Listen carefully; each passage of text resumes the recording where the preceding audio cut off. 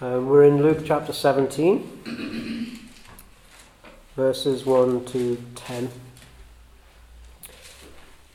It was Dave Totten who spoke, Dave Totten from Liverpool, who spoke in one of the sessions yesterday at the Fellowship Day. And he introduced it by saying how he'd loved and enjoyed the personal study of Joshua, which was his subject, and how his concern was, would he be able to convey in an effective way the things he had enjoyed so much himself. And that's where I am in this study of Luke. It's a great privilege to be involved in studying, like we are doing, this kind of systematic study of the book, and getting some rich things that perhaps we wouldn't ordinarily see unless we were studying with the objective of giving a ministry. And one of the things about this particular section of Luke and the previous probably 5 or 6 chapters is that it's a lot about a dynamic crowd, and I can imagine people coming and going. The Lord speaking to the crowd at different times and in different ways. And the crowd, of course, includes his disciples, who I just imagine would be the closest to him, but there might be thousands of people in the crowd. And some had opinions and were shouting their opinions. And you have this dynamic thing going on. And the challenge we have with our study is to try and keep that context in our minds, and then as we read the narrative, try and piece it all together. When the Lord said that, what prompted him to say it? And who was he really targeting that message at? So it's a great dynamic to have in our minds. And that's really where I'm coming from today, because there's some things that if you read in isolation, so out of context, you're kind of left scratching your head. And actually maybe even in context, we're still left scratching our heads a little bit. But it's really helpful when you see how these things perhaps piece together and the reasons why the Lord spoke about them the way he did and why they are in the order that we read them. My talk title is So Watch Yourselves, and this is taken from verse 3. We'll get to that in a second. And I have a subtitle which is Cultivate a Sensitivity to Sin. I think that's really the headline that I'd like us to be drawing out of the lessons. Before I read the passage, there are 5 things that appeal to me as key things we should be focusing on. So I'll give you the 5, and then as we read the passage, maybe some of them will click, and then obviously we'll go into some detail. Number 1, sin left undealt with has the power to destroy effective discipleship. So deal with it. Number 1. Number 2, 3 steps to dealing with sin. Rebuke, repent, and forgive. And there's an element of personal there, although the rebuke has less of a significance, perhaps. And there's an element of interaction with each other. And that's perhaps where rebuke has a higher importance, but it's there. Rebuke, which triggers repentance, which triggers forgiveness. Number 3, never ever provoke others to sin. Number 4, faith plays a crucial part. It makes the seemingly impossible possible. And number 5, duty calls. Let's read the passage together. Luke 17, verse 1. Jesus said to his disciples, "Things that cause people to sin are bound to come, but woe to that person through whom they come. It would be better for him to be thrown into the sea with a millstone tied around his neck than for him to cause one of these little ones to sin. So watch yourselves. If your brother sins, rebuke him, and if he repents, forgive him. If he sins against you 7 times in a day, then 7 times come back to you and says, 'I repent,' forgive him." The apostle said to the Lord, "Increase our faith." He replied, "If you have faith as small as a mustard seed, you can say to this mulberry tree, 'Be uprooted and plant it in the sea, and it will obey you. Suppose one of you has a servant ploughing or looking after the sheep.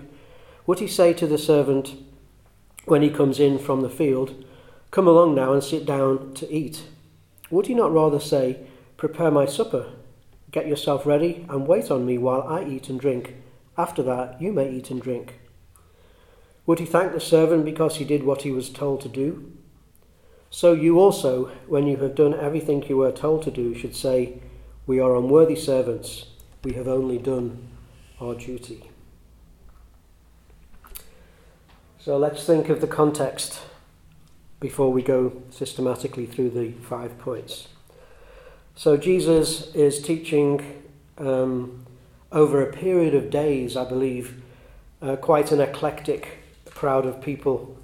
We have healing seekers because they've seen his miraculous powers. We have food seekers because they've seen his miraculous powers in the provision of food. We have Messiah seekers, those who are perhaps a little curious, and people are talking about, is this the Messiah? And actually, if it is, this is real news, and they need to suss him out. We have disciples. That's those who have already acknowledged that actually he is the Messiah, and he's the one God has sent, and they want to follow him. There's critics who just are out to criticize what he does. Maybe some of them have some kind of religious orientation, or maybe that's just the way some people are. You know, they see something and it's an opportunity to somehow pull it to bits. And there was an element of those people in the crowd.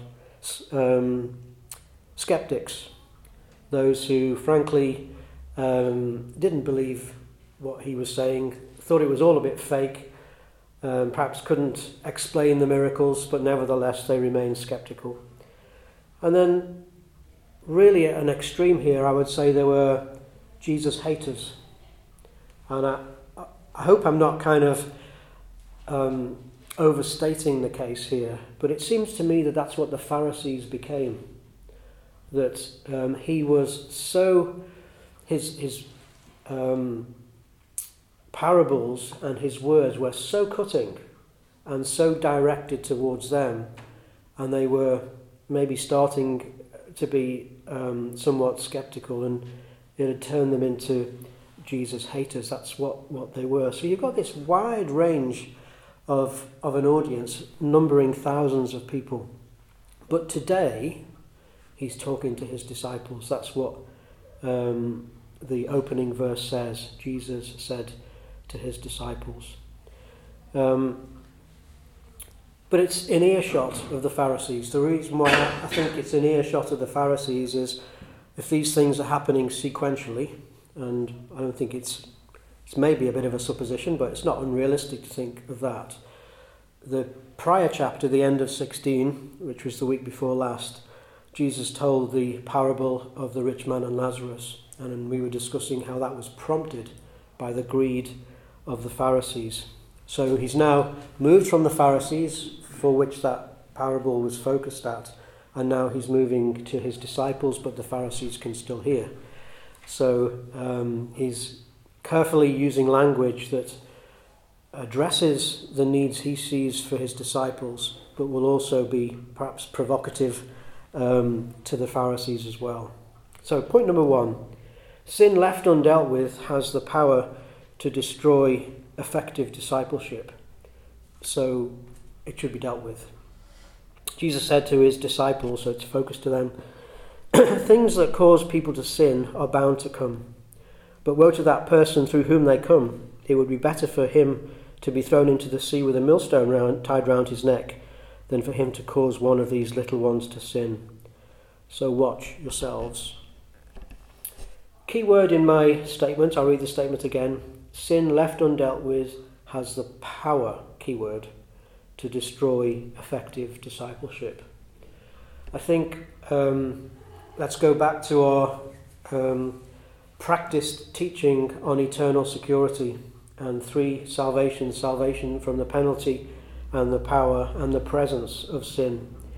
Jesus is addressing his disciples, and I'm going to present the contention that he's addressing believers, saved people. And we would put ourselves into that category, even though the timing's not quite right, because this is pre his sacrifice at Calvary. So he's addressing his disciples, and it would be so easy for us to interpret the powerful language that he's using to suggest that if we cause someone to sin, then there is some kind of eternal punishment. I don't think that is the message. And why not? Well, first of all, we need to celebrate, don't we, the unconditional and eternal nature of salvation from the penalty of sin. John 3:16, "For God so loved the world that he gave his one and only Son, that whoever believes in him shall not perish, but have everlasting life." Ephesians 2:8, these are our key verses. "For it is by grace you have been saved through faith. It is not from yourselves, it is the gift of God, not by works, so that no one can boast." So we have to maintain the principles of God's word that teach emphatically, unambiguously, very clearly, eternal salvation from the penalty of sin, and it's unconditional and it's eternal. It can't be taken away from us. So that's a stake in the ground. It's a truth that we own. We see it elsewhere in Scripture. So when we come to verses that perhaps might hint in a different direction to that, they must have an alternative meaning. I don't think the Lord, I'm very confident the Lord isn't discussing the subject of eternal judgment. He's, as I said, he's talking to saved people, and he's therefore talking about not salvation or avoidance or dealing with sin in the context of the penalty of sin. I would put it to you that he's talking to his disciples and teaching them about the power that sin has still, even though it's been forgiven, to have a negative impact on disciple service. John, in his old age, John would have been one of the disciples listening to this amazing teaching from the Lord. And he picks up the same theme. Let's go to 1 John 1, and we'll read verse 5, and then on to the first couple of verses of chapter 2. And it's dealing with daily sin that is a problem for disciples of the Lord. He says, "This is the message we have heard from him and declare to you. God is light. In him there is no darkness at all. If we claim to have fellowship with him, yet walk in darkness, we lie and do not live by the truth. But if we walk in the light as he is in the light, we have fellowship one with another, and the blood of Jesus his Son purifies us from all sin. If we claim to be without sin, we deceive ourselves and the truth is not in us. If we confess our sin, he is faithful and just and will forgive us our sin and purify us from all unrighteousness. If we claim we have not sinned, we make him out to be a liar, and his word has no place in our lives. My dear children, I write this to you so that you will not sin. But if anybody does sin, we have one who speaks to the Father in our defense, Jesus Christ, the righteous one. He is the atoning sacrifice for our sins, and not only ours, but also the sins of the whole world." So John is now spelling out how this sin that pervades lives of people who live in a sinful world, even though they have the Holy Spirit in them and they're committed to discipleship, John spells out how this sin can be dealt with. If we confess our sin, he is faithful and just and will forgive us our sins and purify us from all unrighteousness. But if anybody does sin, we have one who speaks to the Father in our defense, Jesus Christ, the righteous.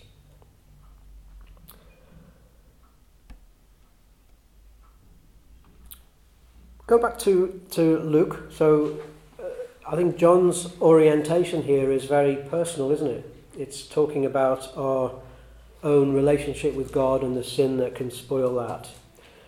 But if we go back to what Luke is saying, it leads us to our second point.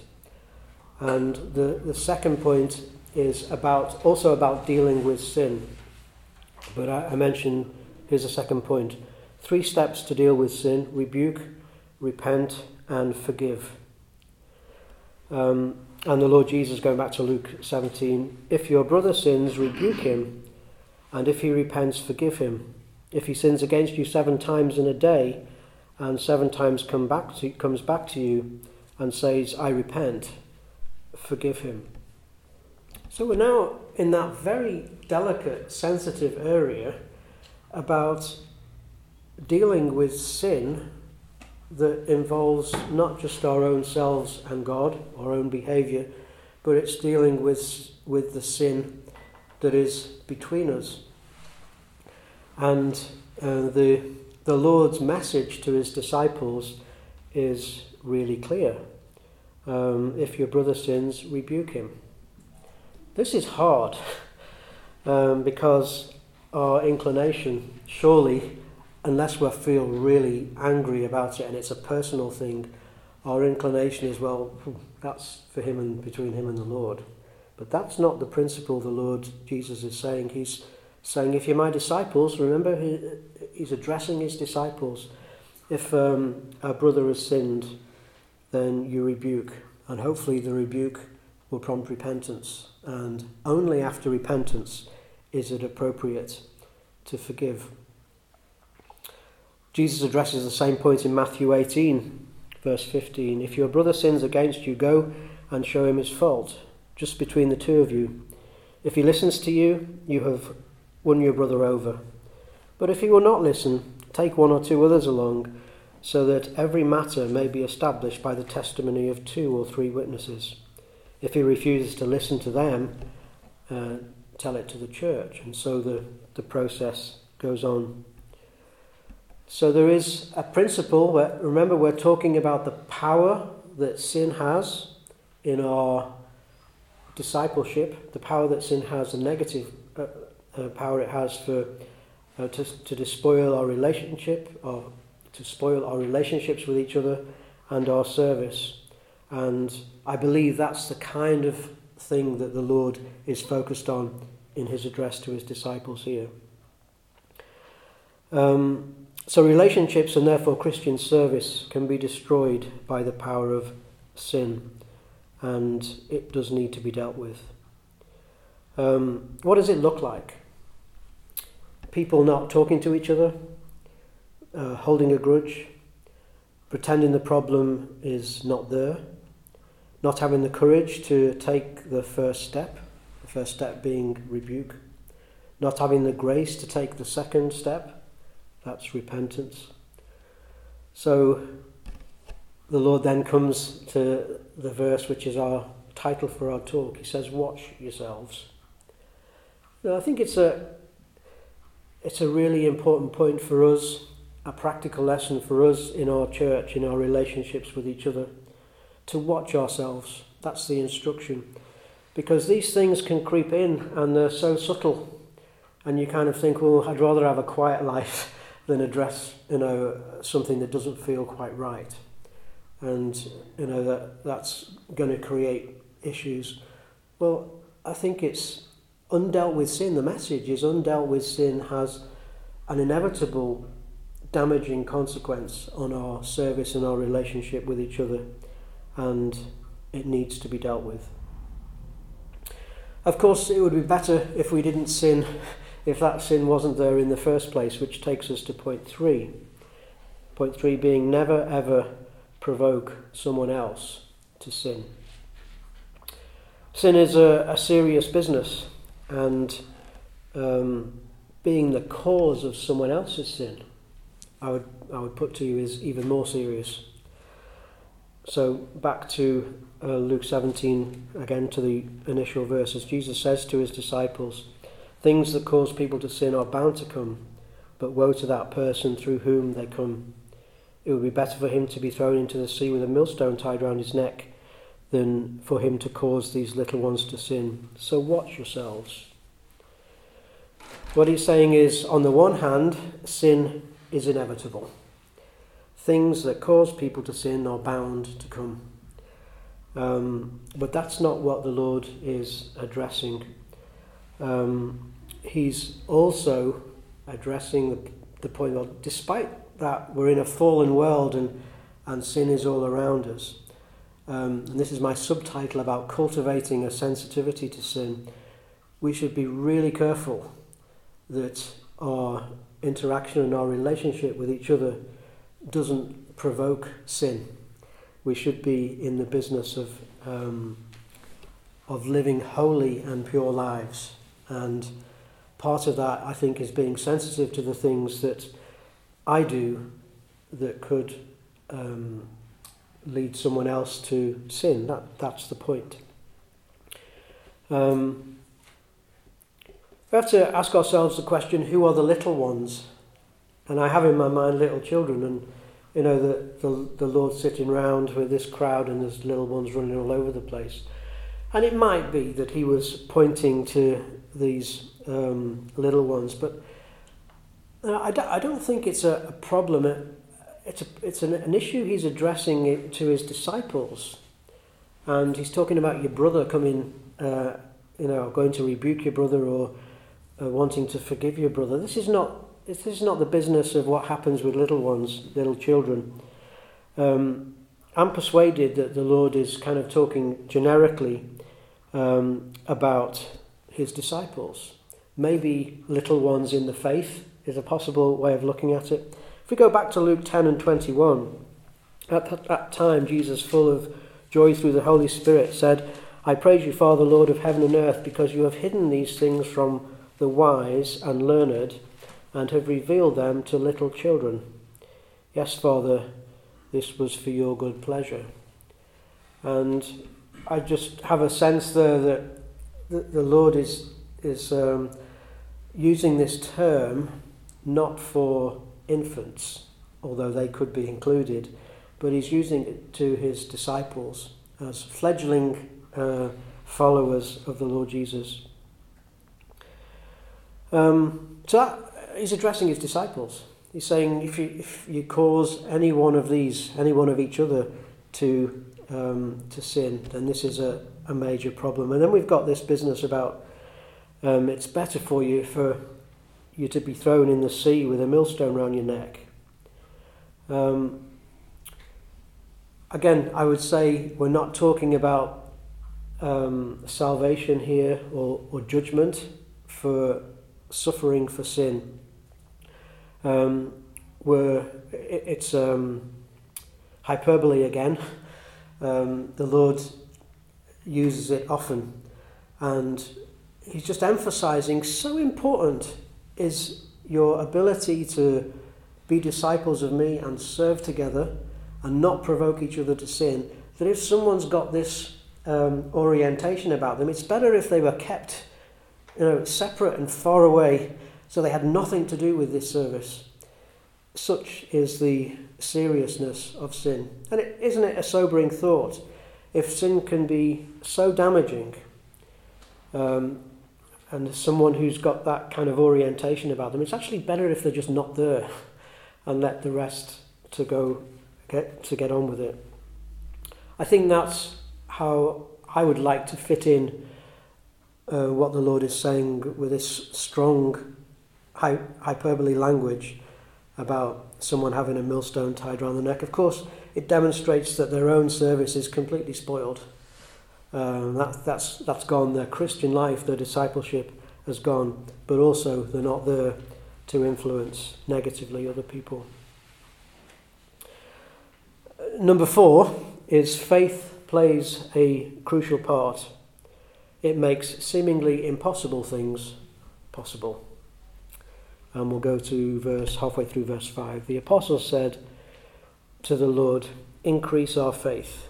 He replied, "If you have faith as small as a mustard seed, you can say to this mulberry tree, 'Be uprooted and planted in the sea,' and it will obey you. Interestingly, it's what the Lord had just said about millstones and the sea and provoking people to sin that prompted the question, Lord, increase our faith. So, why would they think that way? So, looking around, and again, it's an eclectic group. Even in amongst the disciples, a whole mixture of different people. And they're saying, you're asking me to forgive my brother over and over again. How do you do that? That's not within my makeup. If someone sins against me and is persistent about it, he can say sorry as often as he likes, but it's not, it's not something that I'm going to tolerate. And the consequence is that this takes faith. So Lord, increase our faith. The verse about if you have faith as a mustard seed, you can say to the mulberry bush, go into the sea. It's a really dangerous verse to take out of context, because I don't think for a moment the Lord is talking about doing mysterious things with trees or mountains or camels in the eyes of the needle. When he uses these expressions, it's very simple. It's by faith, the seemingly impossible, like forgiving your brother, is possible. And I just think that's the top and bottom of it. It's as simple as that. I imagined a conversation between me and the Lord. Me. Lord, that brother or sister has hurt me so much, I will never be able to find it in my heart to forgive them. And his reply is, trust me, have faith. I can help you with that. It's really simple, but I think, again, lots of hyperbolic language going on, but I think that's the crux of what the Lord is saying to his disciples who've responded with this question, increase our faith, because the way you're asking us to live, the kind of relationships that you have that you're asking us to have is not natural for us. And then finally, duty calls. And we'll go to verse 7. It's kind of a separate parable, but nevertheless right in this context. So he's still talking about forgiveness, not provoking sin, talking about the power of sin in their relationships, in spoiling their relationships and in spoiling their service, and the importance of faith. And he says, suppose one of you has a servant ploughing and looking after sheep. Would he say to the servant when he comes in from the field, come along now and sit down to eat? Would he not rather say, prepare my supper, get yourself ready and wait on me while I eat and drink? After that you may eat and drink. Would he thank the servant because he did what he was told to do? So you also, when you have done everything you are told to do, should say, we are unworthy servants. We have only done our duty. It reminds me a little bit of our study of the Pharisees and what their behaviour was that prompted the parable of the rich man and Lazarus. We were saying that the Pharisees had got themselves into a kind of way of thinking and way of behaving that says, if I'm overzealous in one area of the law, it kind of cuts me some slack in the other area of the law. So an example was tithing the mint, and maybe, going beyond that in terms of what they were able to offer. And, it's as though they'd convinced themselves that because I can be so righteous in these areas, and actually they were pretty easy areas, a very comfortable zone for them to be in, then that somehow compensates for my lack or my lackadaisical attitude in other areas. And I was explaining that that's possibly the reason for the Lord's statement in chapter 16 about divorce. In the middle of nowhere, he says someone who divorces his wife and marries another commits adultery. And you kind of think, why would that show up? And maybe the Lord is saying, you're doing all these good things, but don't think that isn't significant, because that's an example of what you're doing, which from God's sight is wrong. and one doesn't compensate for the other. And that kind of attitude bred in the Pharisees, this selfish, looking down their noses at other people who were sinners as they saw them. And then that's what prompted the parable of the rich man and Lazarus. So saying all of that because I'm thinking about the Pharisees being selective in the laws that they chose to follow, and they would be overzealous in some areas, thinking they could compensate for weaknesses in others. I wonder whether this parable that the Lord is telling to his disciples, not to the Pharisees, is warning them about applying the same kind of selective hearing to his commands. So you've got this guy who, it seems like the servant, has a whole range of things that his master has employed him to do. But he's selective, and he's doing the things in the field. But, you expect him to carry on doing other things about the house that you pay him to do when he comes back out of the field. And this is all in the context of managing and dealing with sin in our discipleship relationships. I think perhaps the message is, are we selective in the things that we hear in terms of God's instructions, and we do the things that actually we're quite comfortable to do, and we don't necessarily warm to doing the things which are difficult. For example, rebuke. That's what he's just been talking about. If we're disciples of the Lord, this is the fifth point. Duty calls. We have a duty to be the person that he expects us to be in terms of our holiness, in terms of our spiritual integrity, in terms of the way we manage our relationships with each other, our own attitude to sin, and our own attitude to each other's sin. So the punchline there is we have a duty, and we cannot be selective with the areas that we choose to obey and the areas that we don't.